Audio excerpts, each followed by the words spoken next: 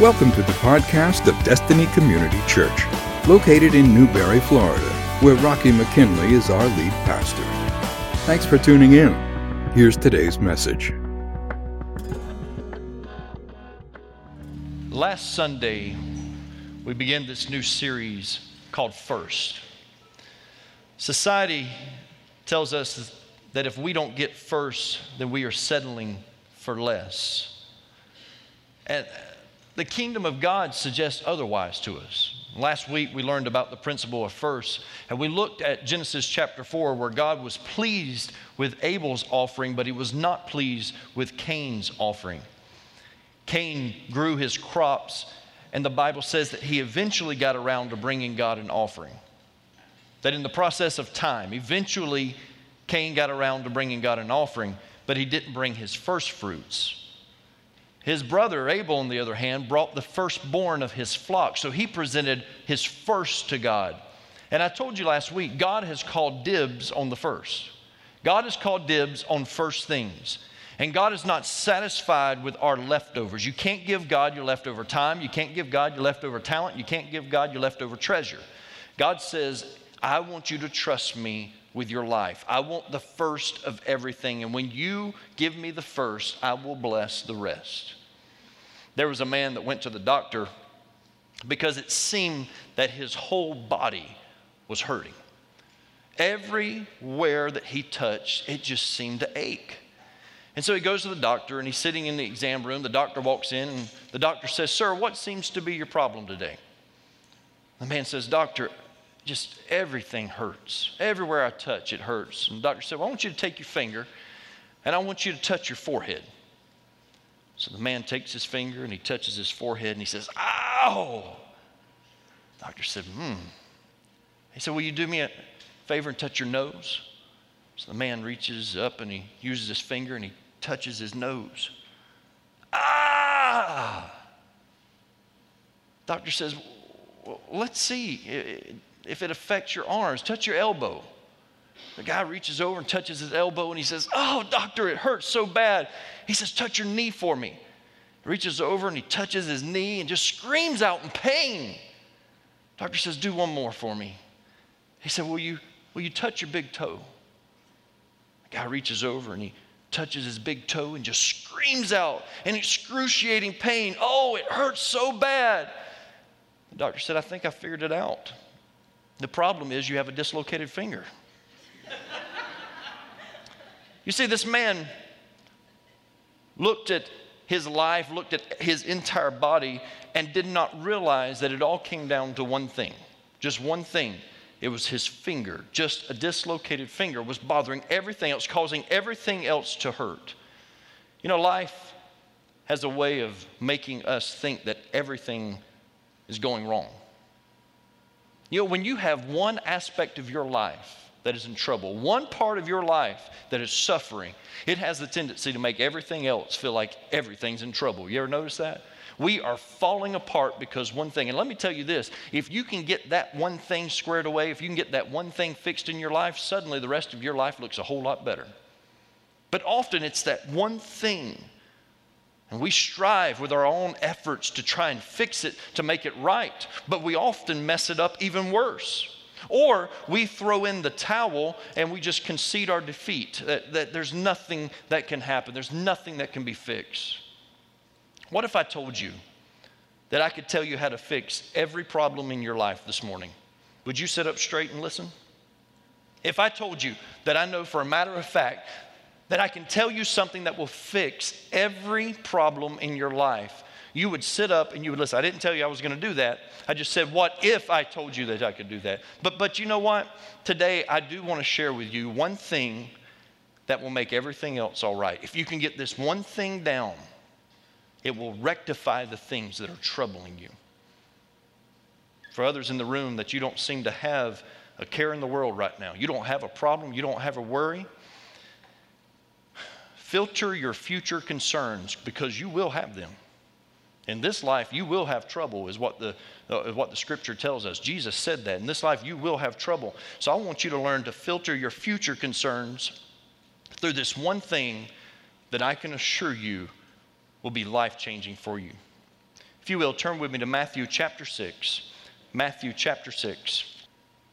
We are reading words in red. That means this is Jesus speaking. We're going to start reading at verse 19. And I want to remind you, as I did last week, this series, first, is not about money. Even what I'm about to read to you, especially the first part of it, is going to seem like the pastor's up again talking about money. As I told you last week, it affects money, but I'm not just talking about money. I'm talking about every area of your life. And that's what Jesus is going to address right now. He's going to address every area of our lives. Matthew chapter 6, verse 19. Jesus says, "Do not lay up for yourselves treasures on earth where moth and rust destroy and where thieves break in and steal. But lay up for yourselves treasures in heaven where neither moth nor rust destroys and where thieves do not break in and steal. For where your treasure is, there your heart will be also. The eye is the lamp of the body. So if your eye is healthy, your whole body will be full of light. But if your eye is bad, your whole body will be full of darkness. If then the light in you is darkness, how great is the darkness? No one can serve two masters, for either he will hate the one and love the other, or he will be devoted to the one and despise the other.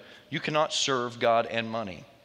Therefore I tell you, do not be anxious about your life, what you will eat or what you will drink, nor about your body, what you will put on. Is not life more than food and the body more than clothing? Look at the birds of the air. They neither sow nor reap nor gather into barns, and yet your heavenly Father feeds them. Are you not of more value than they? And which of you, by being anxious, can add a single hour to his span of life? And why are you anxious about clothing? Consider the lilies of the field, how they grow. They neither toil nor spin. Yet I tell you, even Solomon in all his glory was not arrayed like one of these. But if God so clothes the grass of the field, which today is alive and tomorrow is thrown into the oven, will he not much more clothe you, O you of little faith? Therefore, do not be anxious, saying, what shall we eat, or what shall we drink, or what shall we wear? For the Gentiles seek after all these things, and your heavenly Father knows that you need them all. But seek first the kingdom of God and his righteousness, and all these things will be added to you." And there's your answer. That's what can fix all the problems that you will ever face in life. Seek first his kingdom and his righteousness, and trust that he'll take care of the rest. If we can learn to do that, to seek his kingdom first and his righteousness, then we can rest assured knowing God has everything else covered, everything in life. Last summer, we were taking Kendall to drop her off at Lee University for their summer honors program. And on the way there, we're riding down the interstate, and the entire car is hungry. You ever had that happen to you, riding down the road and the entire family's hungry? And, people start getting grumpy about that time. And so I pulled out my phone, opened an app, and I began looking for a Cracker Barrel. Because when you're riding down the interstate, there's nothing better than pulling into a Cracker Barrel. And man, I was already envisioning this in my mind. I was ready for the biscuits, I was ready for some jelly to go. There's nothing like Cracker Barrel biscuits and jelly. Man, I love their biscuits and jelly. I told the first service, I said, you're okay, you just had breakfast. You guys are ready for lunch. I'm about to make you real hungry. You know what else I like? And I was already seeing this in my mind as I'm riding down the road, looking at an app, trying to find the closest Cracker Barrel. I love their dumplings. Their dumplings are good. I don't like a lot of people's dumplings, but I like theirs. Little secret also, if you know your pastor, I don't like chicken on the bone and things like that. I'm very particular about chicken. Well, if you order their dumplings as a side, there's no chicken in it, which is just fantastic. It's got the flavor, but you don't have the chunks of chicken. There you go. Go there today, mention my name, and you'll get absolutely nothing off your meal. And so I'm riding down the road. I'm envisioning this in my mind. My taste buds are all geared up for it. And I'm looking, and I'm not telling you if I'm driving or not. I mean, that's just beside the point. But I'm looking at my phone. And as I'm looking on this app, trying to find the closest Cracker Barrel, would you believe that I drove right by an exit where you can see a Cracker Barrel from the interstate, but I missed it because I'm looking at my phone trying to find a Cracker Barrel? Went right by it. The very thing that I'm looking for, I missed because I was looking on my phone trying to find it. And I'm afraid sometimes that many of us are seeking something that will satisfy our cravings as we drive right by it, staring into our phone, searching for something that will satisfy our cravings. Some of you need to hear that again. I'm going to make sure I say it right. I'm afraid that many of us are seeking something that will satisfy our cravings as we drive right by it, staring into our phones, searching for something that will satisfy our cravings. In other words, get off your phone. You're going to drive by and you're going to miss it, but that's how life is sometimes. We are so focused on things that we're missing the very thing that we need for our lives. And what is arguably his greatest sermon, the Sermon on the Mount. If you've never heard it, it's an amazing sermon. It's the longest sermon in the Bible by Christ. And Jesus pretty much in this sermon covered the cares of life, and he told us what we should seek first. And here's what I love about it. He didn't negate that there's things that we need. He didn't say you don't need food, you don't need shelter, you don't need clothing. He didn't say those things. He said that those are the things that the Gentiles are looking for. They're searching for those things. But he says, not so with my Father's kingdom. He says, that's not what you look for. He said, if you search first for his kingdom, if you will do that and you will search for his righteousness, if you'll do that first, he says, all these other things will be added to you. So he doesn't ignore the fact that you need this stuff. He just says, get your focus on the right things and all these other things will be added to your life. It's not that having money in the bank is a sin. It's not that having a nice home is a bad thing. It's not having a nice car is an awful thing for a human being to have. No, it's not bad for you to have food on your table and extra food in the cupboard. It's not a bad thing. It's just that we tend to place our trust in the wrong things when all the while God is saying, before you do anything else, first seek my kingdom and my righteousness, and then I'll take care of the rest.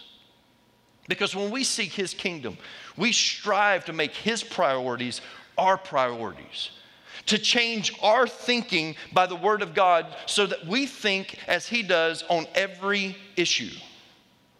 On every issue. Can you imagine having the mind of Christ like that? Because really, that's what separated Christ in human form. That's what separated him from all of us, is that his mind was set on the things of the kingdom. That's why he could stay focused for his calling. And then Philippians tells us, let this mind which was in Christ Jesus also be in you. So we've got to learn to have that mind to where we say, first, I'm going to seek his kingdom and his righteousness. And when I get that right, I can trust God that you are going to provide the rest of the things that I need in my life. But you have to control your mind to think like God thinks on every issue. To think as he does when it comes to our marriages.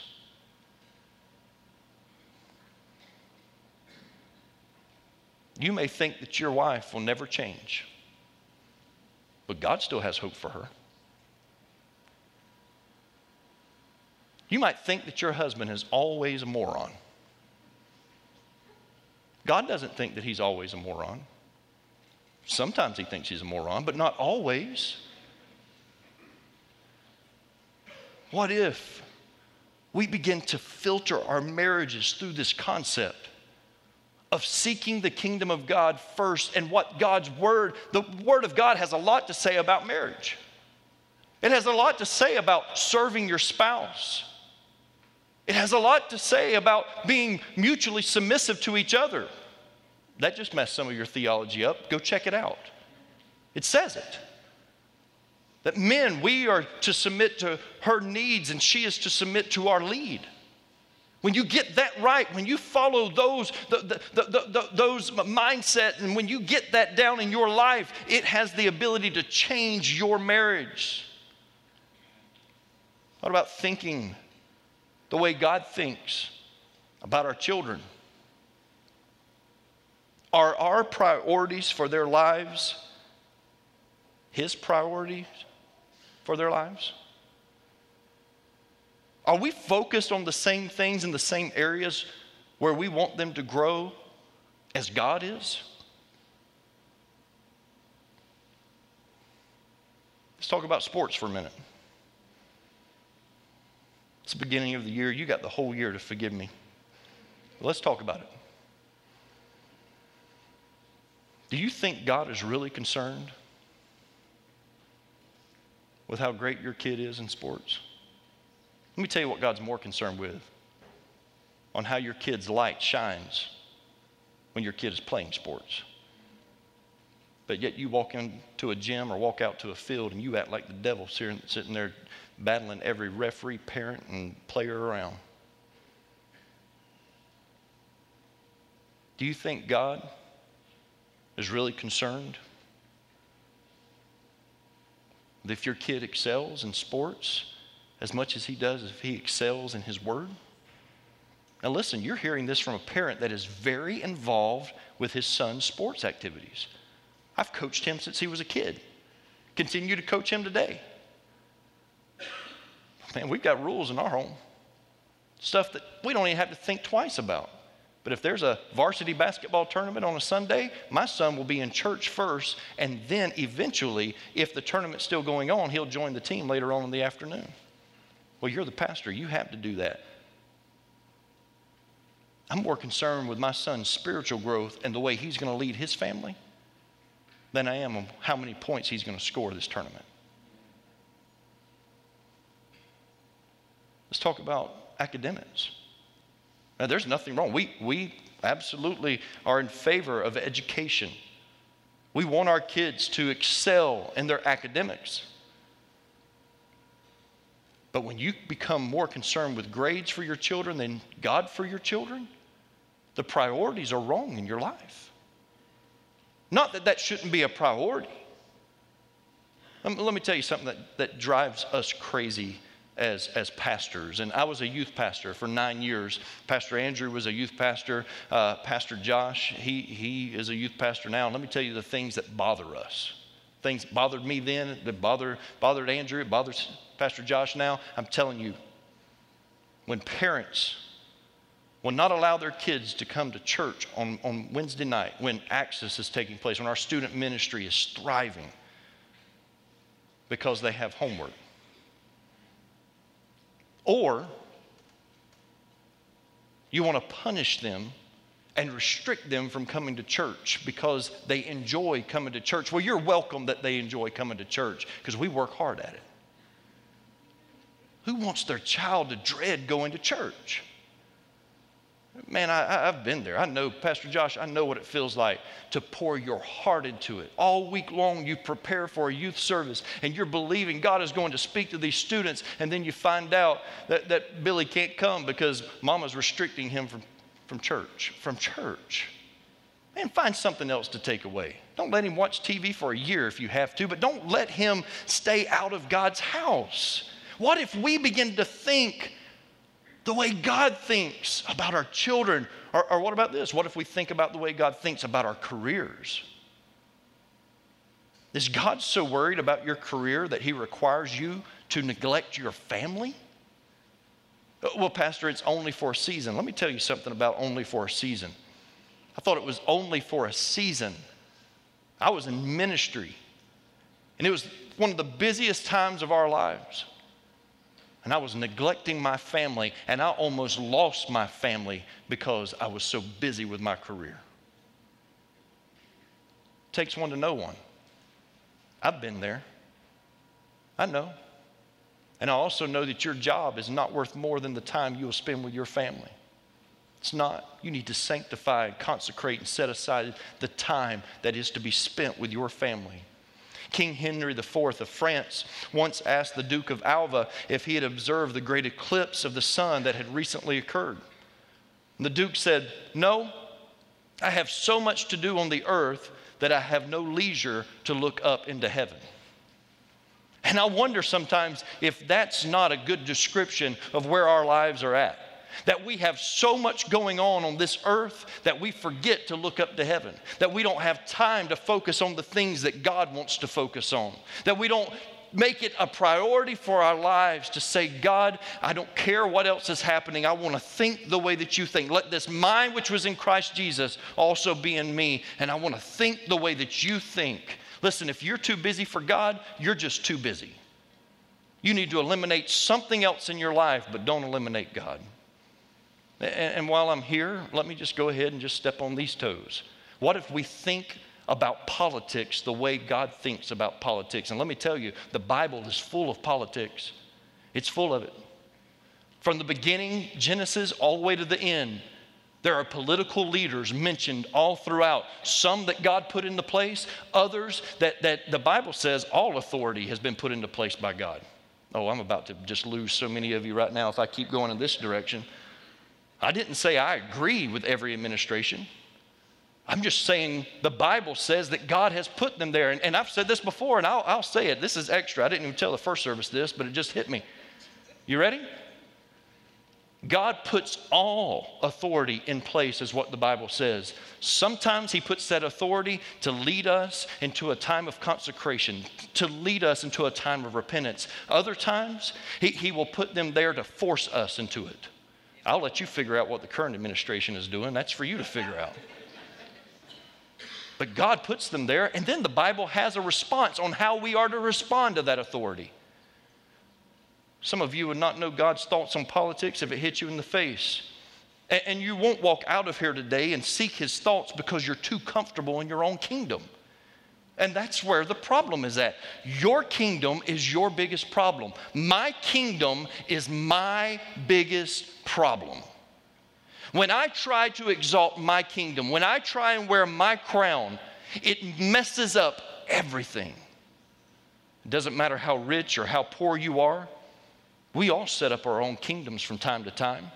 It doesn't matter if you are the king of a remote tribe in Africa or you are the Queen of England, you still want it your way. It's because we are power hungry.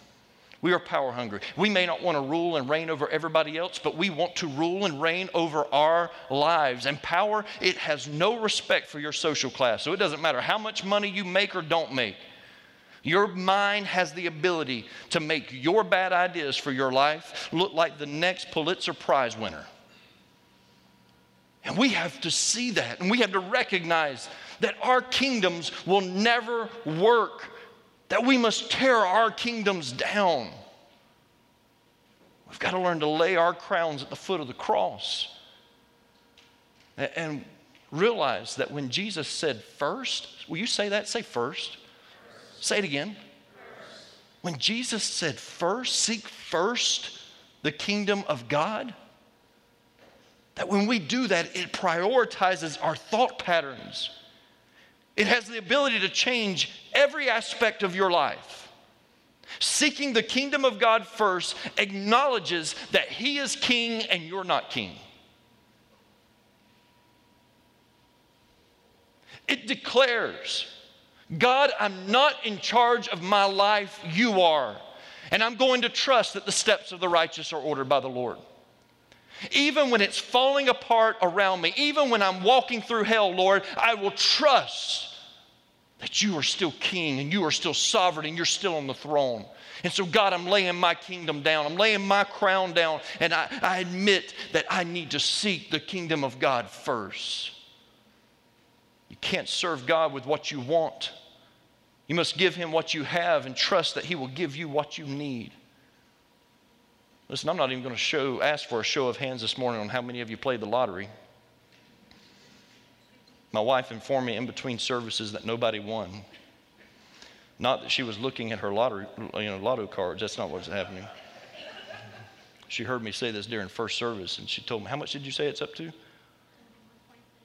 1.7 billion. 1.3? Sorry, 1.3 billion. That makes a difference.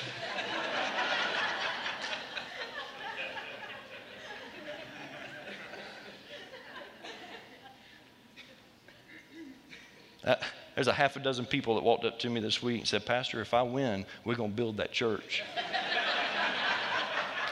You're slap tooting, we're going to build that church. We're going to build this church. We're going to build that church. We're going to build that church, that church. We're going to go to Guatemala. We're going to build some churches down there. Then we're going to go all over the world and build churches if you win the lottery. I don't want it all. Just pay your tithe on it. That's all I want.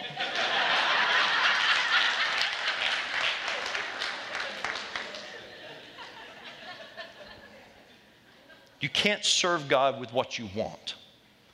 You must give him what you have and trust that he will give you what you need.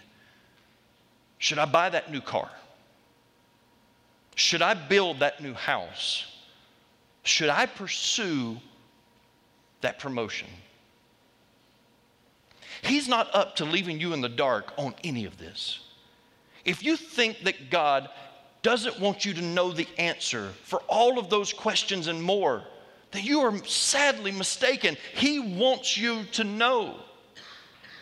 But I'll tell you, like I've said many times, if God's not speaking, maybe he is speaking. And until you hear him speak, maybe you just need to sit still, be still, and know that he is God. And too many of us, we're out there making these decisions and we're not seeking his kingdom first, and we're not seeking his righteousness, and we're getting ourselves in trouble. Proverbs 3 and verse 6 says, seek his will in all you do, and he will show you which path to take.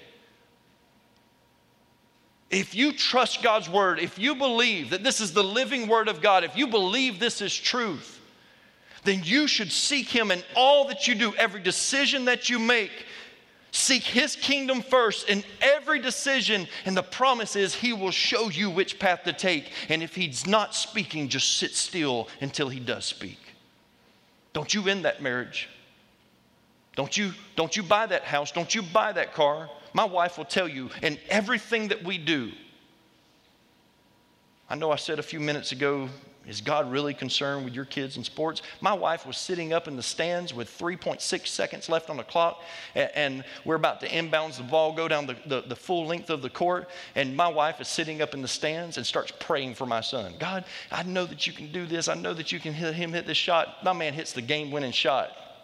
Mandy's about to shout and rejoice all over the place up there. I look up, she's doing a helicopter up there and all kinds of stuff.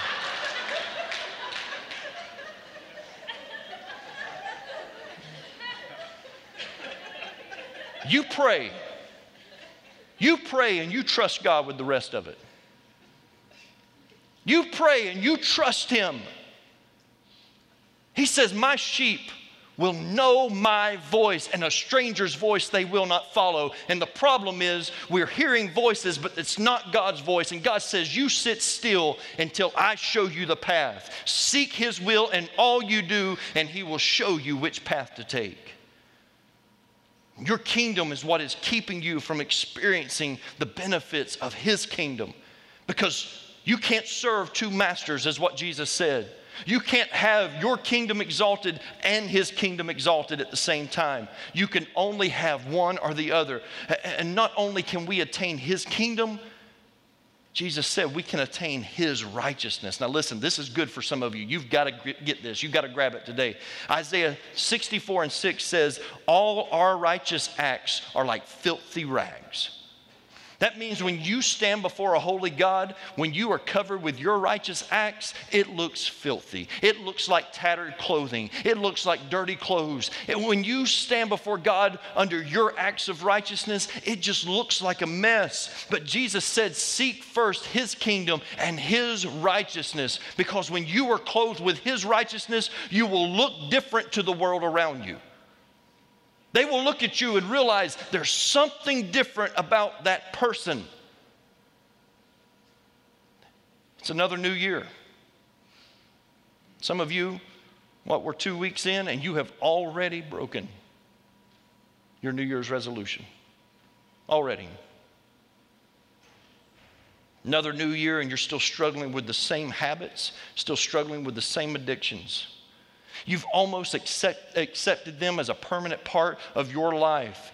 And here's the thing, they are a permanent part of your kingdom, but they are not a permanent part of his kingdom. And you're trying to walk out your life living under your acts of righteousness when you've got to seek his righteousness. Seek first his kingdom and his righteousness. And when you begin putting on his cloak of righteousness, you look completely different, not only to the world around you, but to the God that you serve.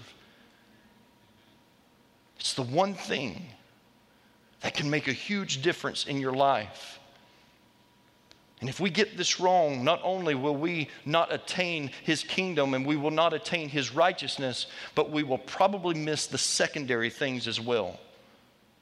I want you to listen to what Jesus said. Seek first his kingdom and his righteousness. And all these other needs that you have in your life, they will be added to you. Don't focus on those things. Focus on his kingdom, his righteousness, and I'll add all of that to you. Now, the word added is a mathematical word. It implies that when we get this right, something is going to be added to your life. Something of value is going to be added to your life. And so you have to understand, you have to wonder in your mind, God, if I start now, if I start seeking your kingdom first, if I start seeking your righteousness first, if I do that, God, how different is my life going to look when you start adding things to my life? It has to be eating you up right now. You must be wondering, what is it? What am I going to get? God, what are you going to add to my life? In closing, I don't want to turn there, but I want to talk to you about it. In the book of 2 Chronicles, there's a king of Judah named King Asa. And the Bible says that King Asa led the nation of Judah. It was Israel. He led them through 10 years of rest. How many of you would love to have just 10 years of rest? Wouldn't that be good? I'm telling you, I am exhausted right now. I told my wife yesterday, I said, I'm so tired.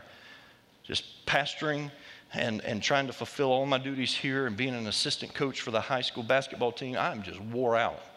3 nights this week getting in after 11 o'clock. I know it's my sob story right now, but I've got the mic and you don't. But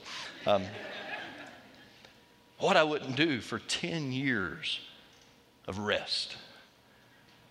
And in a time of war, when nations were warring against nations, a decade of rest, of peace, sounds really good to a nation. It was unheard of. And King Asa, because of his standard of living, leads this nation into a decade of rest.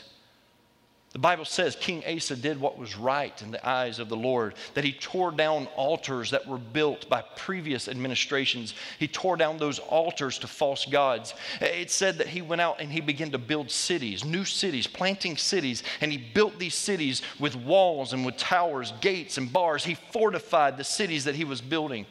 And you can find the answer in 2 Chronicles chapter 14 and verse 4, where it says, King Asa commanded the nation to seek the Lord.